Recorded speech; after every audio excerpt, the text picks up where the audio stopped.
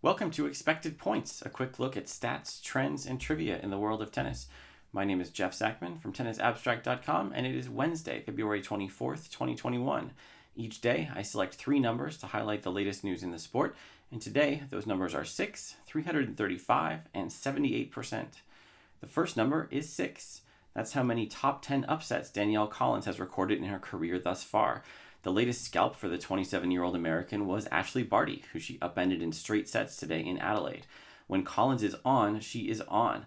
All 6 of her top 10 wins have been straight setters, including a 6-love, 6-2 drubbing of Angelique Kerber 2 years ago in Melbourne, and a 6-1, 6-1 sail past Belinda Bencic to start the 2020 season in Brisbane. You might be noticing another pattern. 5 of her 6 big upsets, as well as her only Grand Slam semifinal, have come in Australia, while she is only 1-8 against the top 10 in the Northern Hemisphere. Collins is only the tip of the arrow for American tennis in Adelaide this week, as both Coco Gauff and Shelby Rogers also knocked out seeds en route to the quarterfinals. Collins will have another challenge on her hands, facing Iga Swiatek in tomorrow's quarters, while Gauff and Rogers draw each other, guaranteeing the USA a place in the semis.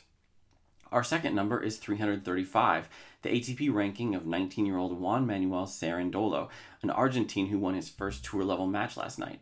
It is only his 8th career main draw victory above the futures level, but his place in the Cordoba event is no undeserved hometown wildcard. He earned his spot with 3 wins in qualifying and backed it up with the straight-set win in the first round against Brazilian number 119, Thiago Zebeth Vils. 19 years old is younger than it used to be in men's tennis. At 335 in the world, Cerundolo is the 8th highest ranked teenager in the world, and his run this week will move him up at least 1 or 2 more spots on that list.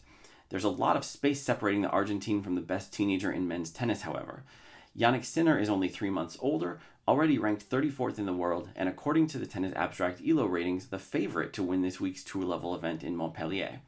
Cerundolo will start to get a feel for what it takes to play at that level tomorrow when he takes on Miomir Kecmanovic, a Serbian 21-year-old ranked just a few places behind Sinner. Today's third and final number is 78%. 78% is the prize money cut for men's and women's champions at the Miami Open next month. In 2019, winners received over $1.3 million apiece, compared to $300,000 this year. The tournament wasn't held in 2020 due to the coronavirus pandemic and its pandemic-related restrictions that account for the pay cut this year.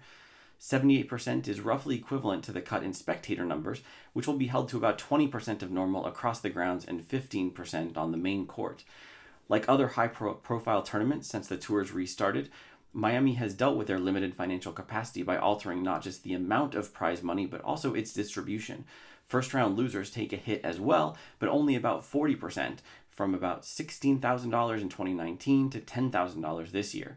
As tournaments around the world announce their plans to move forward in 2021 with limited or no spectators, players can expect a steady stream of announcements like this one. That's it for today's episode of Expected Points. Please let me know what you think about the show on Twitter at Tennis Abstract or by leaving a review on iTunes. You can subscribe on iTunes, Spotify, and Stitcher, among others, and you can always find the latest episode at tennisabstract.com. Thanks for listening.